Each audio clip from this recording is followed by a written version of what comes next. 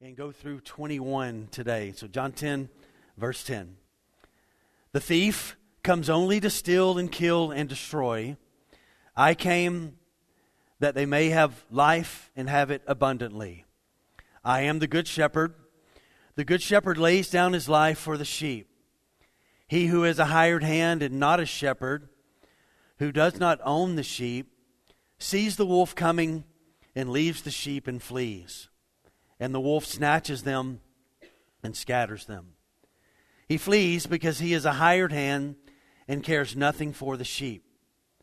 I am the good shepherd. I know my own, and my own know me. Just as the Father knows me, and I know the Father, then I lay down my life for the sheep. And I have other sheep that are not of this fold. I must bring them also, and they will listen to my voice. So there will be one flock, one shepherd. For this reason, the Father loves me, because I lay down my life, that I may take it up again. No one takes it from me, but I lay it down of my own accord, and I have the authority to lay it down, and I have the authority to take it up again. And this charge I have received from my Father. And I know, let's stop there for a minute. I know you're going to find this shocking reality. The religious leaders don't like what he said, and so they're upset again.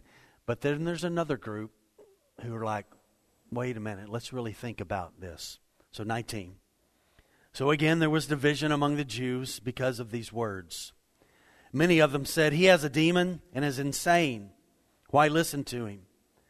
But others said, these are not the words of one who is oppressed by a demon. Can a demon open the eyes of the blind? So let's talk first of all this morning about Jesus' warning of the enemy connected in verse 10, and then he's also going to talk about what he has to offer. Though it is clear in Christ's warning, I think sometimes it may be lost on us on the reality of who our enemy is and his aim and the seriousness in regard to what he is wanting to do in the lives of believers. So if you are living outside of the sheepfold and you're living away from God, you are in danger, because away from the presence of Christ is where our lives are opened up more to any kind of influence, temptation, or even trouble that we may bring by our choices by not walking closely in obedience to Christ. This thief, according to Jesus, has one main purpose in mind, and that is us, and to do three things, threefold aim of him in targeting our lives, and that is to steal, to kill, and destroy. And so Jesus is being very clear. We need to be very serious about this and understand what is being communicated here.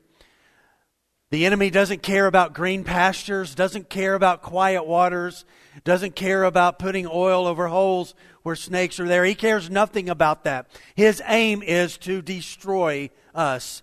This thief also, as we have discussed previously, is a liar. He is the father of lies and is going to do anything that he can to keep you and I from experiencing the deep pleasure in life that can be found in Christ. So let's talk about this word for a moment that Jesus used here, this word thief. In the Greek, it carries two meanings. The first meaning is an embezzler or a pilferer, and the second meaning is somebody who is an abuser of the confidence or the trust that someone has, particularly for the gain of the thief. Now, we've heard about embezzling. Banks, we know there are people who embezzle things, who take the money that belongs to other people for their benefit. And so this is the word that Jesus is using. He is someone who is constantly aiming to take. Satan is never going to give you and I anything that we need for life. He is a taker.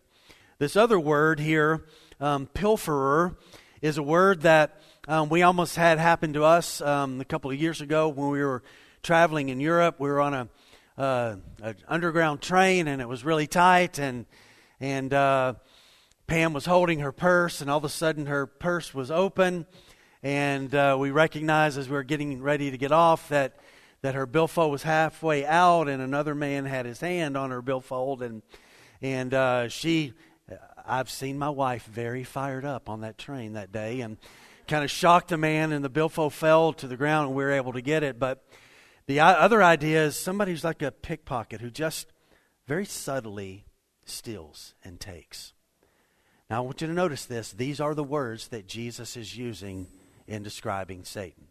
He is an embezzler who violates and destroys things by taking. He steals things sometimes in small amounts without anyone knowing. And the other aspect of that is he is an abuser of the confidence that people have in God.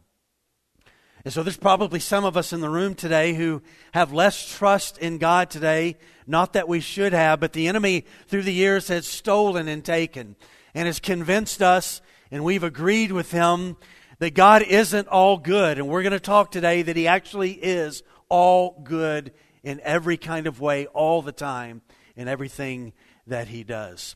So this is the meaning that Christ speaks of here. Our enemy, Satan, the devil, he is an embezzler, he is a pilferer, he is an abuser of the confidence that people would have in who God is. And so Christ gives us this vivid picture and this vivid illustration. We have all known this probably in our lives, not probably, but likely we have come to know this, that the enemy is great at this. He is a great, go for it, this is going to be awesome. And he's this great cheerleader, great encourager, and then we make a decision, and then he's this great condemner, and he just flips it, and he just says, gosh, somebody who knew the Lord wouldn't do something like that. And so he never offers, in all of his conniving and his deceiving and his lying, he never says what's at the end of that road, does he? Because he knows it's destruction. And that's what he's aiming at in our lives, is to lead us down that road, to move us to a place of destruction. And he desires nothing but ruin in our relationship with Christ. And so I want to remind us this morning, back in Genesis chapter 3 with Adam and Eve, they were not atheists. They were not agnostics. They were people who knew God. And Satan comes along and says to them, God's holding out on you. He's nearly not all good. If he was all good, he would let you eat of all of the trees. And look at him. He's told you could eat of all these things, but that one, he's holding out on you in regard to that one tree. And they bought the lie. She took the fruit. She ate it. Adam watched her do this. She gave it to Adam. Adam took the fruit and ate. And then sin entered the world. He is a liar. He is a deceiver. He is a thief. But I have some great news this morning. There is God, who is our good shepherd, who is far greater than him. They are not equals, by the way. They are not equals. He is a fallen angel. He is a liar and a deceiver. And our God reigns supreme, sovereign over the world. So let's look at the second part of verse 10 and what Jesus had to say.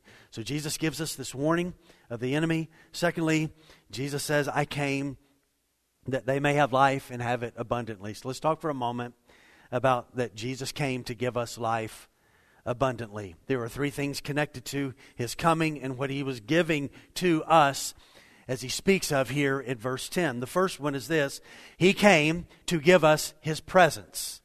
So he came. He says, I came. I left heaven and I have come here, and I came to be near you.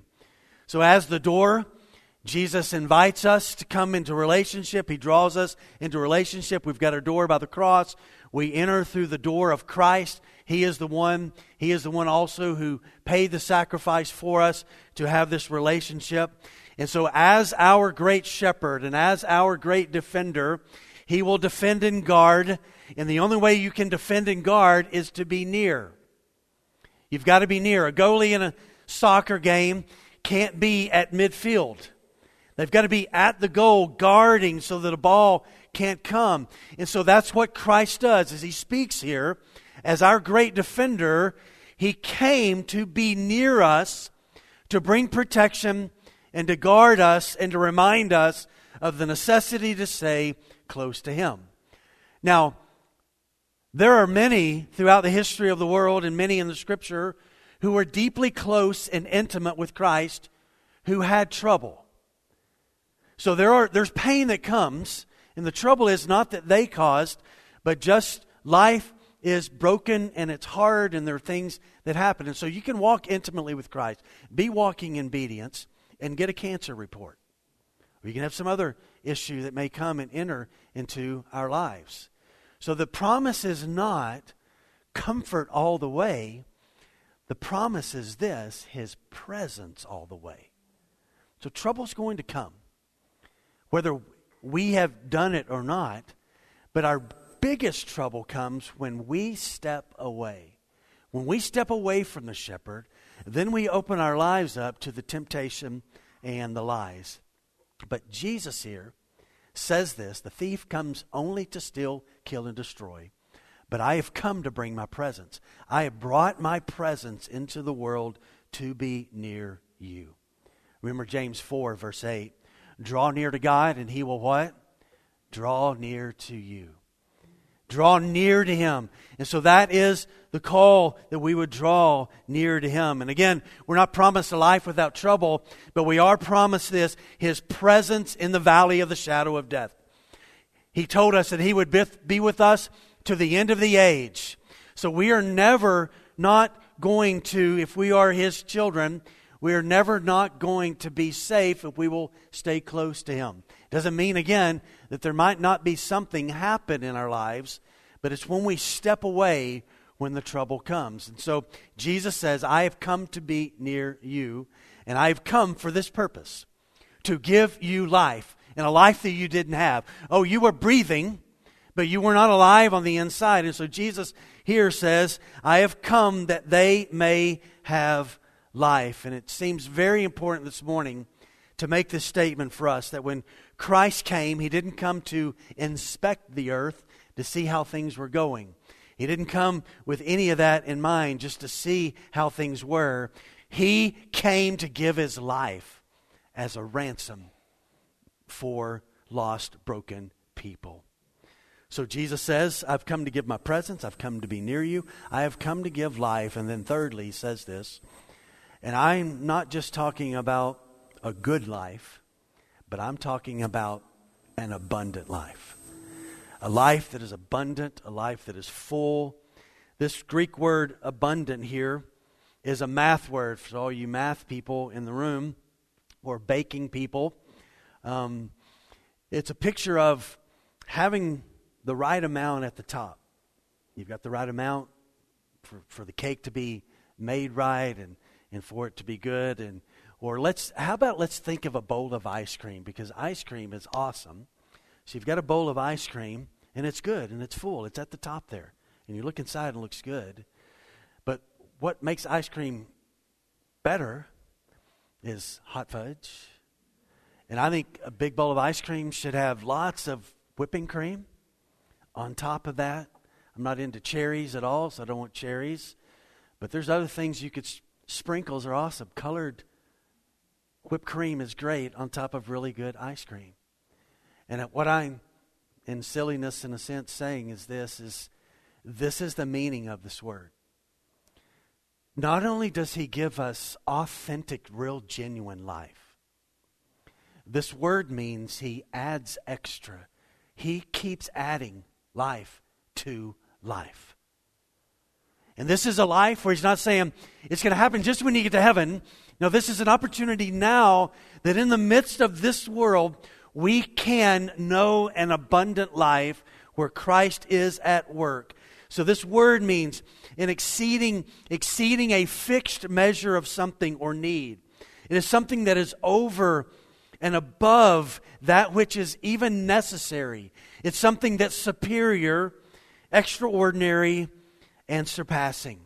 So not only does Christ give us everything that we need that is essential, but He also keeps adding life to those who love Him and who walk with Him. We don't just get the common manner of things, but as we follow and we listen to His voice and we walk with Him, Jesus adds to our life to make it an abundant life. And I want to remind us this morning that the abundant life is not connected to the abundance of possessions. Jesus warned about that. Someone in the crowd said, "Brother, tell my brother to divide the inheritance with me. And Jesus said, I am not your judge or arbitrator, but you need to take care and be on your guard against all covetousness, for one's life does not consist in the abundance of possessions. So there is an abundance in a relationship with Christ where He works, where this life has in its essence a continual adding of things to our family, to our work, to our church, in our friendships, in our food, in our marriages, in our relationships, in knowing Him, in missions, in our service. He just adds and He adds and He adds, and He makes it an incredible, unique experience. The question has to be asked, though, this morning is, I don't know about your life and my life, sometimes I just don't feel like I'm leading an abundant life, and I'm distracted or whatever the case may be. So why is that? What seems to get in the way of us experiencing what Christ, who's telling the truth here, says can be known by us and experienced in our lives? So let me just pose three of these things that I think get in the way. One is we seek out our own pasture. We decide to kind of go our own way, to drift away from Him, and whatever it is, lack of focus, whatever the case may be, we quit coming to Him, and we quit staying close to Him and reading His Word and being connected with others, and we strike out on our own, and sometimes I've done this in my life. It's been a while, but I've done this in my life where I kind of strike out of my direction, and I look back at God and say, if you want to come along, you can come, but this is where I'm going. Doesn't always turn out well, right, to do that. But sometimes we strike out on our own, and that causes us to miss out on this abundant life. Here's a second reason we miss out. And I know nobody in the room can relate to this, but you probably know somebody who can relate to this. We are deeply impatient with His timing of what He's doing in our lives. You know, we get to a place sometimes we're like, okay, God, come on, God, now, come on, God, I'm waiting, I'm waiting. And God is sometimes saying to us, no, wait, just wait. Because down the road, where He already is, He's going to open up a door. And He's going to, instead of us trying to make something happen, to trust Him and trust His opening of the door for us. And so sometimes we're impatient with His timing, and His timing, and we get frustrated. Here's a third reason that I think we miss out on the abundant life that He offers, is that we become confused about what true life is, and we get lost by being grounded to the things of this world. And these things don't last. They're going to be given to somebody else. Somebody's going to get them, and then if they last after them, they're going to give them, and then things just don't last. Like my battery cable yesterday. Had been working trying to get rid of the corrosion for months and months. And yesterday I drove my truck all day until it was time for Canyon's basketball game. And I go out there and take the cable off, and it's just corroded away. And so things here don't last. So Jesus, the counsel is, don't buy into everything that the world has to offer. It is not going to last, but there is something that is going to last, and that is this relationship with Christ. And so Jesus warns us of the enemy. Jesus tells us, I have come to give you life, extra added life, and things that are connected with me. And so now He's going to speak of that He is something, and this is unique. These are important words. He is going to describe Himself, so that you and I would understand who He is. And He's going to describe Himself with the words, I am. Now this word is ego eimi, and it means this. There's multiple ways you can kind of look at this. It means I am the existing one. It's what He spoke to Moses in Exodus 3. Another way you can translate this is I exist. I am the one who is active and existing. I'm having a problem here. Fix this. And then another way to look at this is it means this. He is the being. He is the God. And this is what this statement means here in the Scripture. And so today we're going to see that He says that I am the good shepherd. So let's talk about that for a moment. Look with me in 11 through 13 again, and let's talk just for a moment here. So I am the good shepherd. The good shepherd lays down his life for the sheep. He who is a hired hand and not a shepherd, who does not own the sheep, he sees the wolf coming and leaves the sheep and flees. And the wolf snatches them and scatters them. He flees because he is a hired hand and cares nothing for the sheep. So Jesus is wanting us to know here that He is the one, He is God, He is the one who is the good shepherd.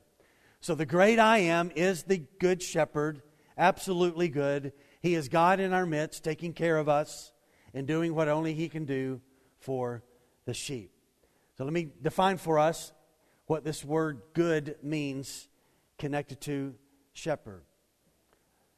So it means this in the Greek, this word good. It's a Greek word called kalos. It's K-A-L-O-S, and it means this. It means a goodness that when you look at it, that it just strikes the eye, and you're just moved by what you see. It just is like, you look at that and go, that is beautiful. That is awesome. It's kind of like what we do some nights when you see a sunset, and the sky is just lit up, and you just go, wow, no painter could do that. As great as painters are, nobody could do that. And it just strikes the eye.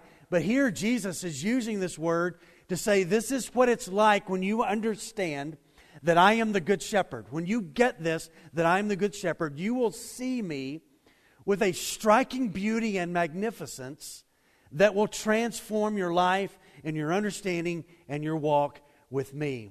And so everything that Christ does, He does perfectly and good.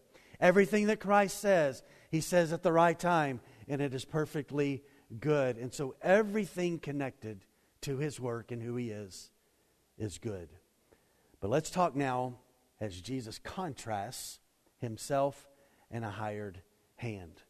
And let me give you three things that I want us to see about this contrast. The first one is this, is that the Good Shepherd sacrifices His life by laying it down. The hired hand does not lay his life down. Now, yesterday morning, got up really early, came out to the Life Point disc golf course and played disc golf out here. We came around the corner and two bobcats were on the church property, a mama bobcat and a little baby bobcat, and they'd come from the subdivision back here, I think hunting household pets, I guess. And they'd come this way, and there they were, they saw us, and they didn't want to have anything to do with us, and so they ran on. But you probably have seen, there's just constant chatter of bobcats in people's backyards, eating animals and attacking pets. And you may have seen somewhere in America today, a bobcat attacked a wife, and there was a real man, if you've seen the video, he grabs the bobcat off of his wife and throws it off of her, and then he just does something to the bobcat, and it doesn't breathe anymore. The bobcat had rabies and stuff, and so, but there is a real enemy that we talked about a while ago, a real serious enemy. And let me tell you about shepherds. If you were a shepherd in Israel a couple of thousand years ago or 3,000 years ago, this was your responsibility. If a wolf came or a lion came and grabbed one of your sheep and carried it off, you would have to chase it down. You didn't do, oh, well, dangerous. Sorry, buddy. Fight your way out. No, the shepherd had to go chase the lion, the bear, or the wolf down. And I'm going to show you a scriptural reference to this here in a moment. And whatever was left of the sheep, when the shepherd got to the predator that had attacked the sheep, he still dealt with the predator and sent it away. And watch this. He carried back the pieces back to where he was. So even the pieces mattered. So the prophet Amos wrote these words in Amos 3:12. Thus says the Lord. These are God's words. As the shepherd rescues from the mouth of the lion 2 legs or a piece of an ear, so shall the people of Israel who dwell in Samaria, who have been outcast and gone and in trouble, be rescued. With a corner of a couch or a part of a bed. I want you to hear this morning because this is really incredibly significant.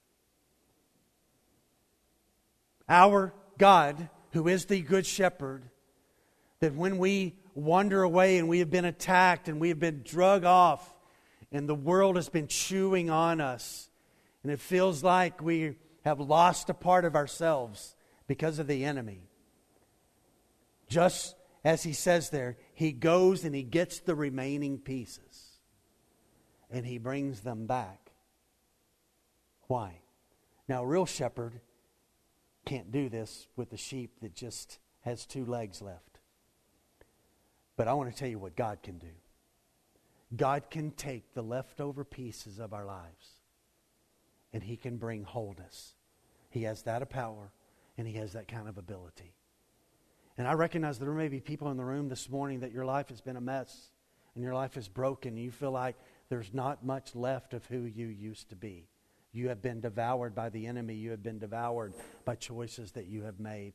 I want you to know this morning that there is a good shepherd present in this room today. And He seeks broken people. And He will, just as He did with them, He will go and bring back.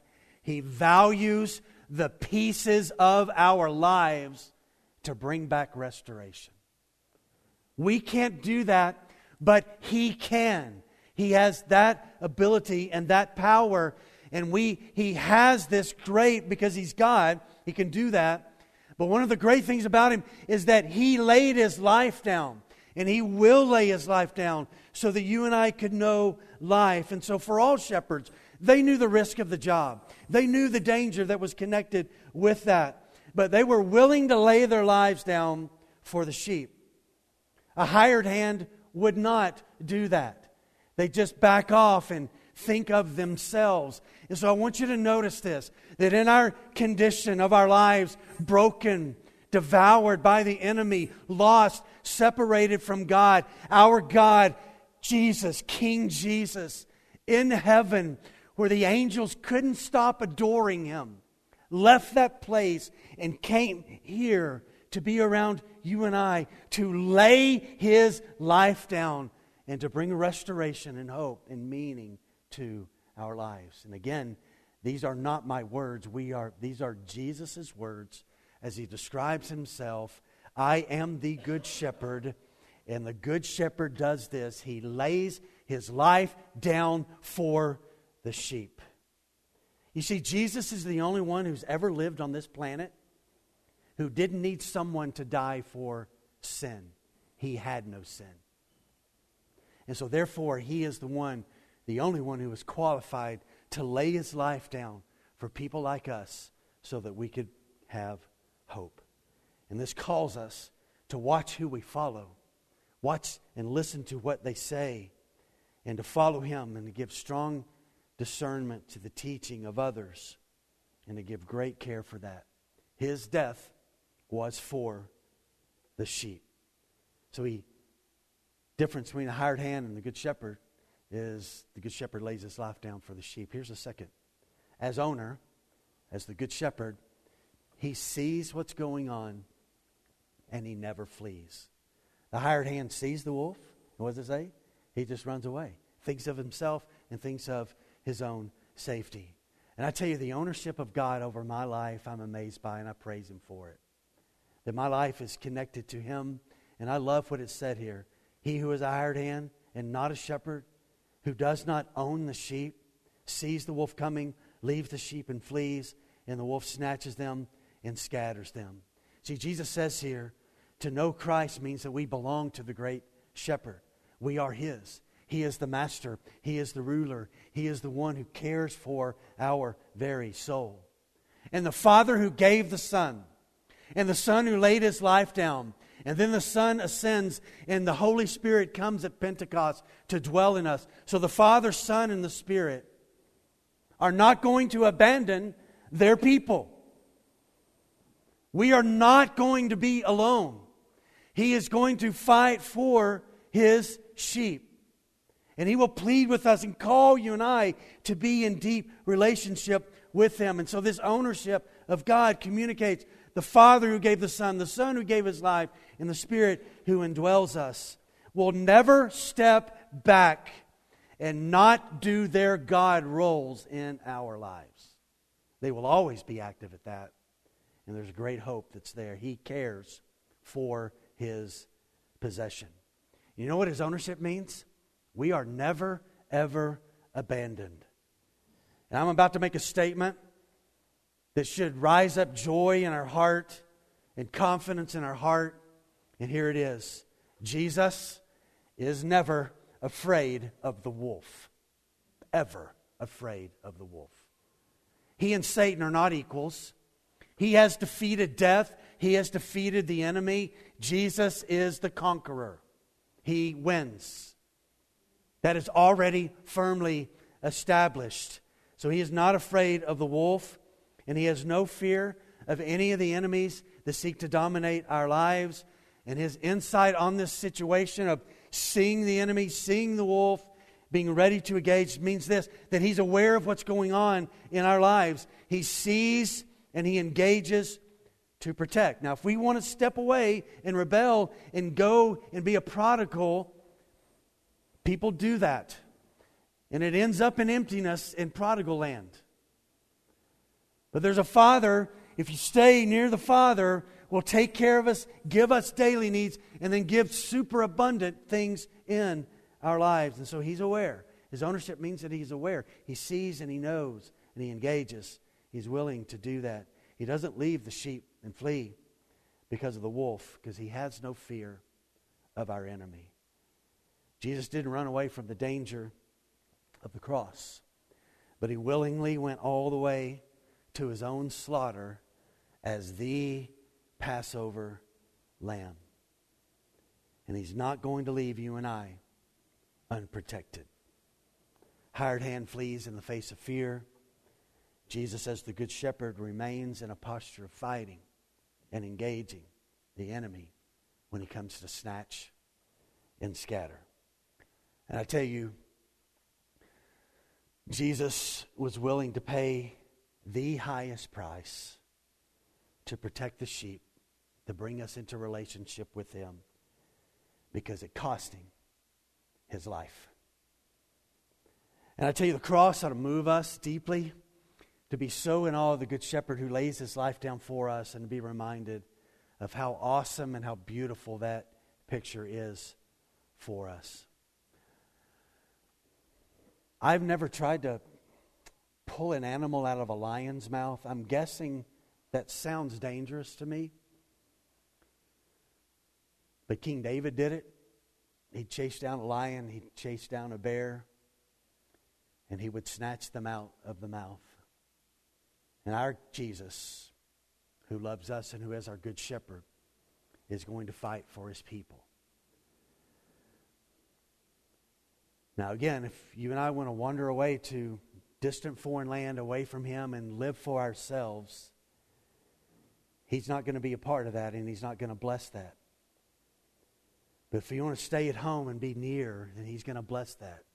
And He is going to care for us, and He will fight and protect.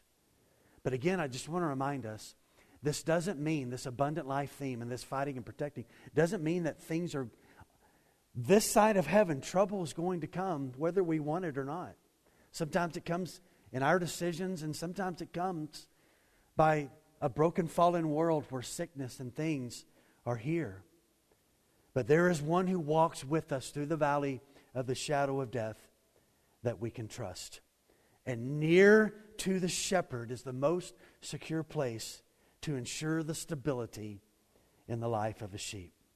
Here's the third thing Jesus says here. The shepherd cares for the sheep. The hired hand flees because he's a hired hand and he cares nothing for the sheep. In those days back then, that as soon as a young boy was old enough, the dad put him with the sheep, and he had to stay with them all day, all night, and to begin to learn what it was like and connect and to bond with the sheep. So the shepherd became deeply connected with them. They kind of became extensions of who he was. But with a hired hand, there was no love, there was no relationship, and that's why he just runs. Now, I don't own a business, But I bet if you own a business, people who make the minimum wage switch jobs a lot and different things like that. And let me just say this, and I've just heard about that, and I want to make this point. Jesus wasn't hired by the minimum wage to be our shepherd.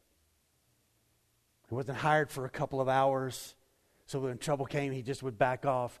He came and he did this laying down of his life for his Father's glory and for our great good.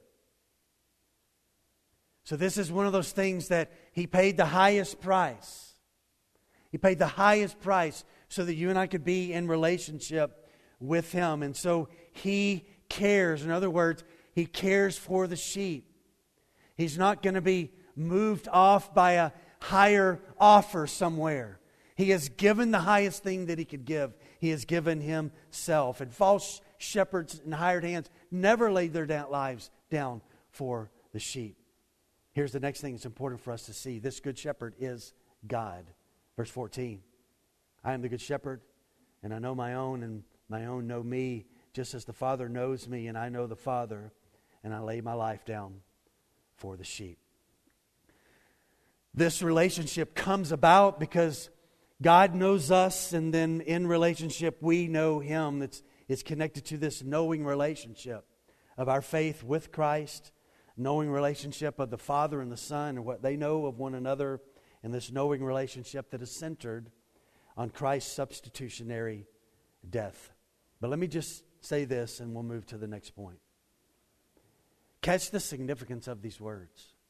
I know my own, and my own know me. I know my own, and my own know me. You see, his relational knowledge of us means that he is committed to us. Each and every one of the sheep, he knows us.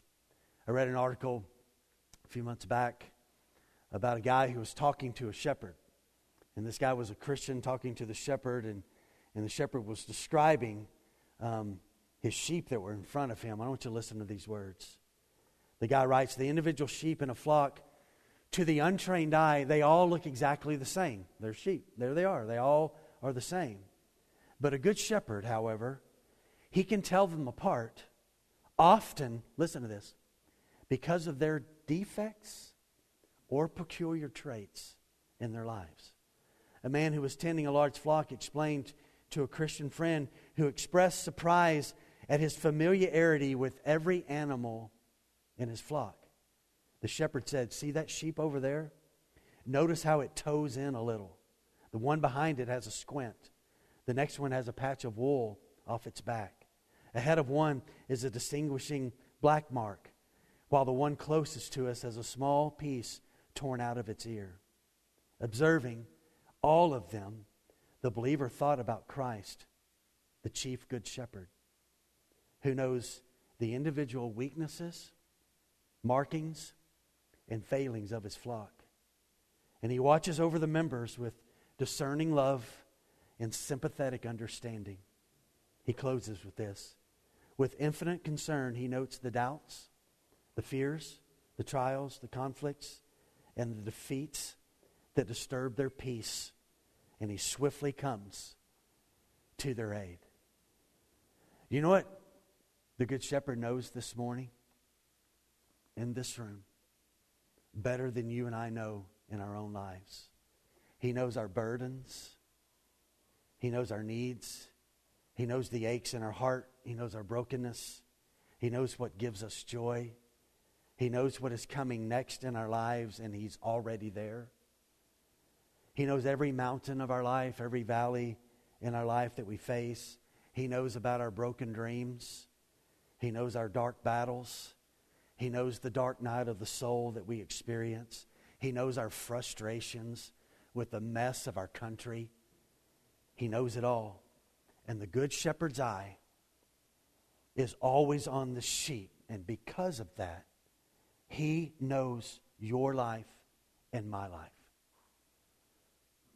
So when we come to him and say, God, I'm here again, he can say, not sarcastically, yeah, I know this is the 138,000th time we've talked about this, and I love you still. And I want to help you get over this and to find the freedom that you need. See, the Good Shepherd is God. He knows us, and because of this relationship, we can know Him. Now, I want to show something encouraging. I'll have you look at the screen here in just a moment. But I want to talk about the Good Shepherd's global reach.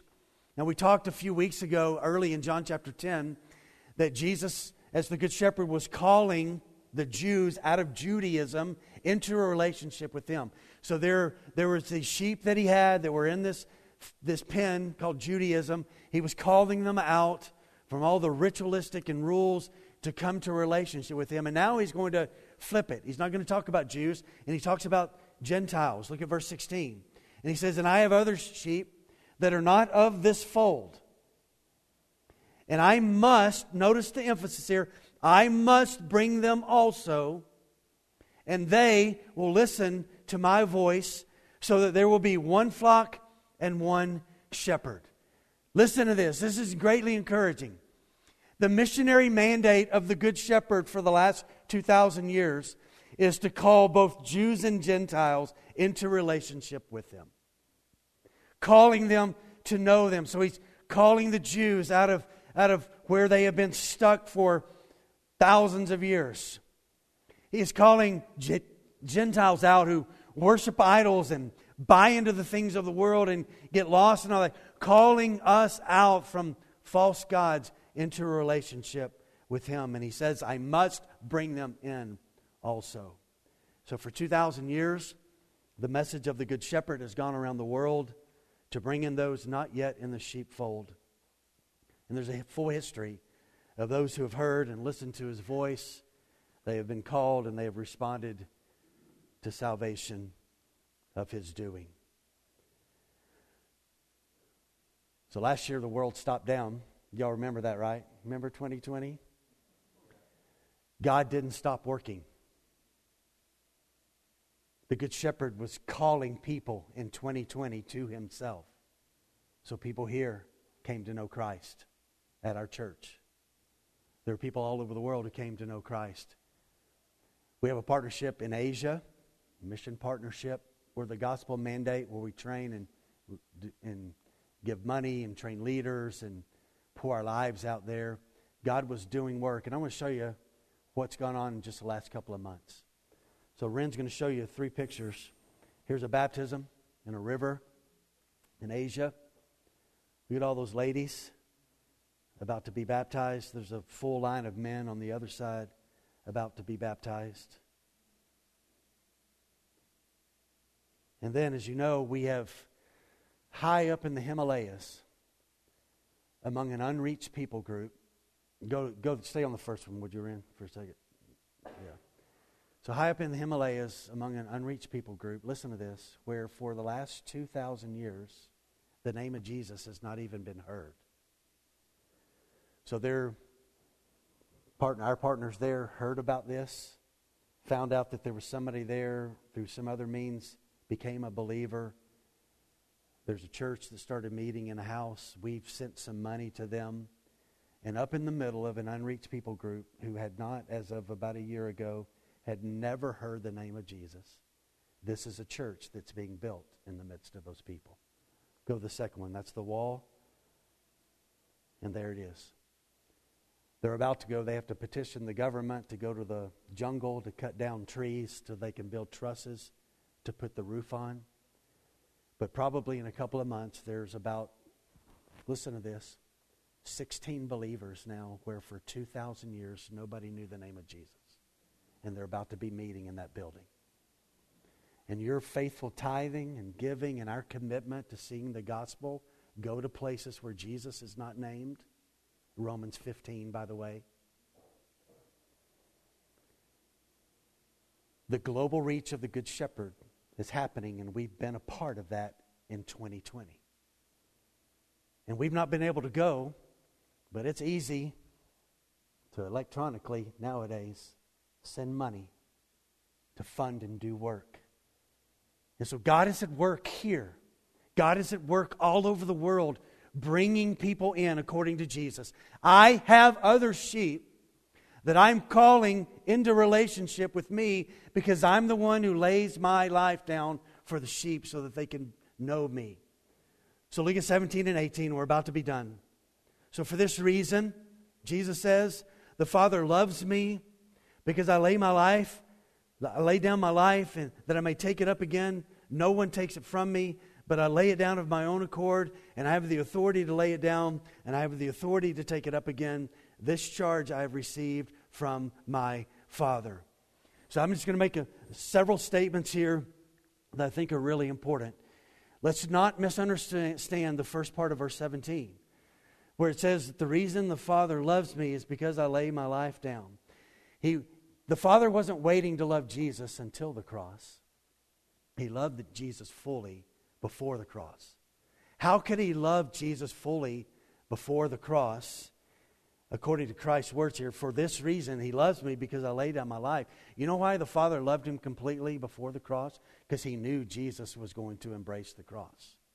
He was never going to not embrace the cross.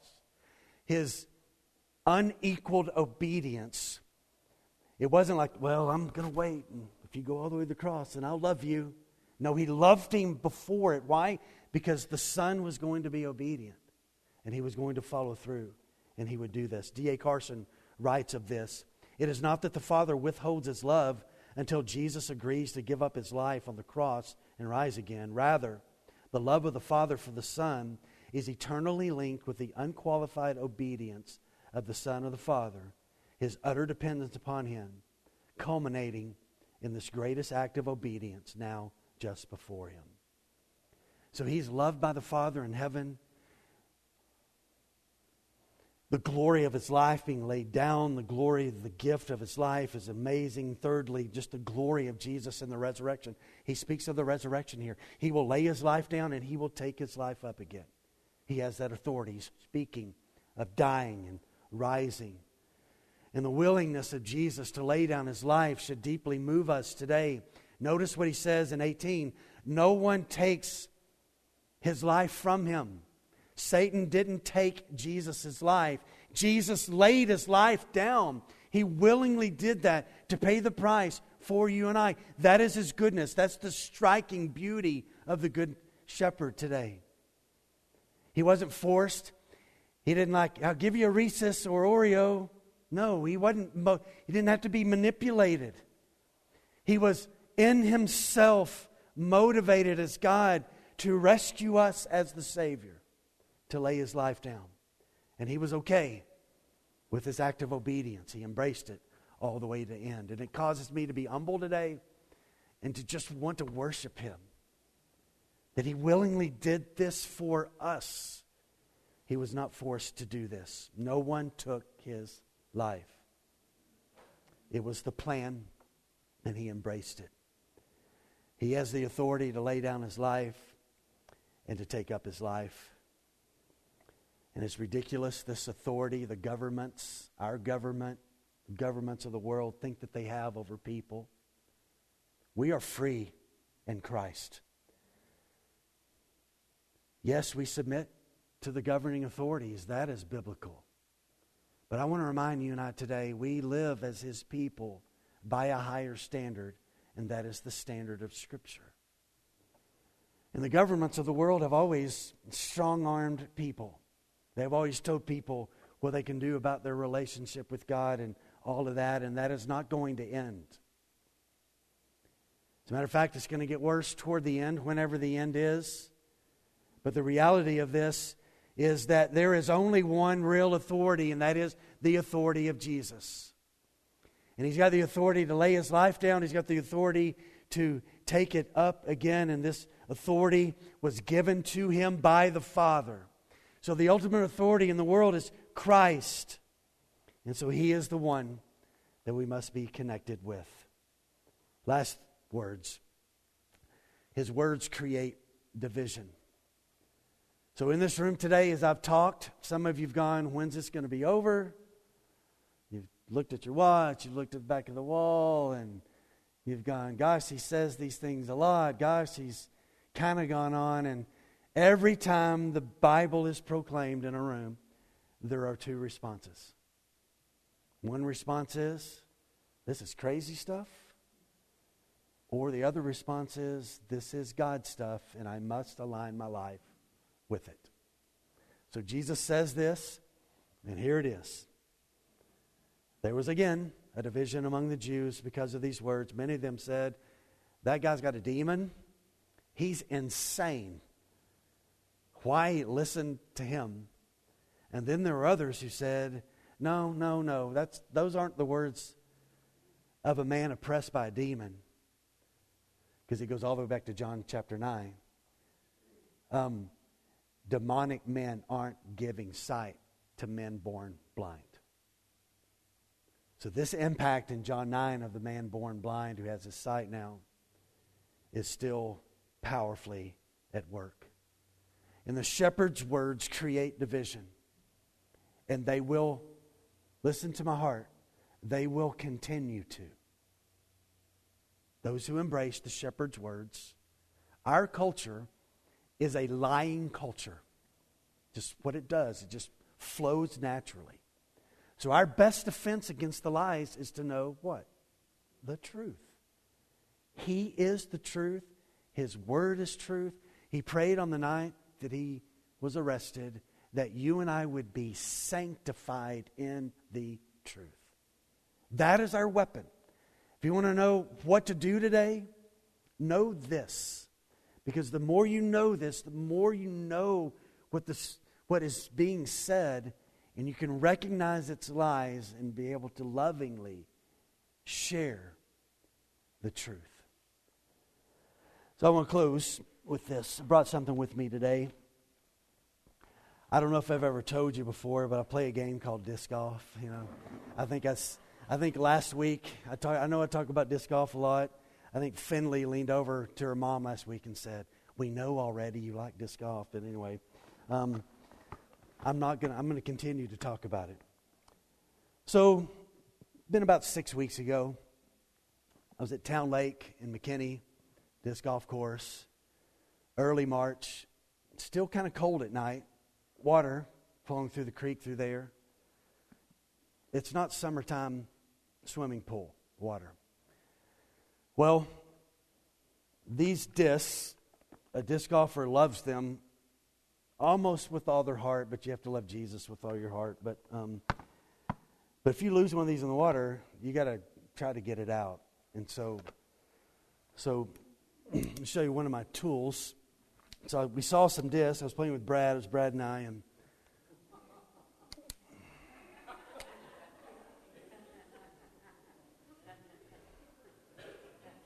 so this is one of my tools. If I lose a disc, that I can reach way out in the water and grab it and pull it toward me, drag it toward me so that I can get it.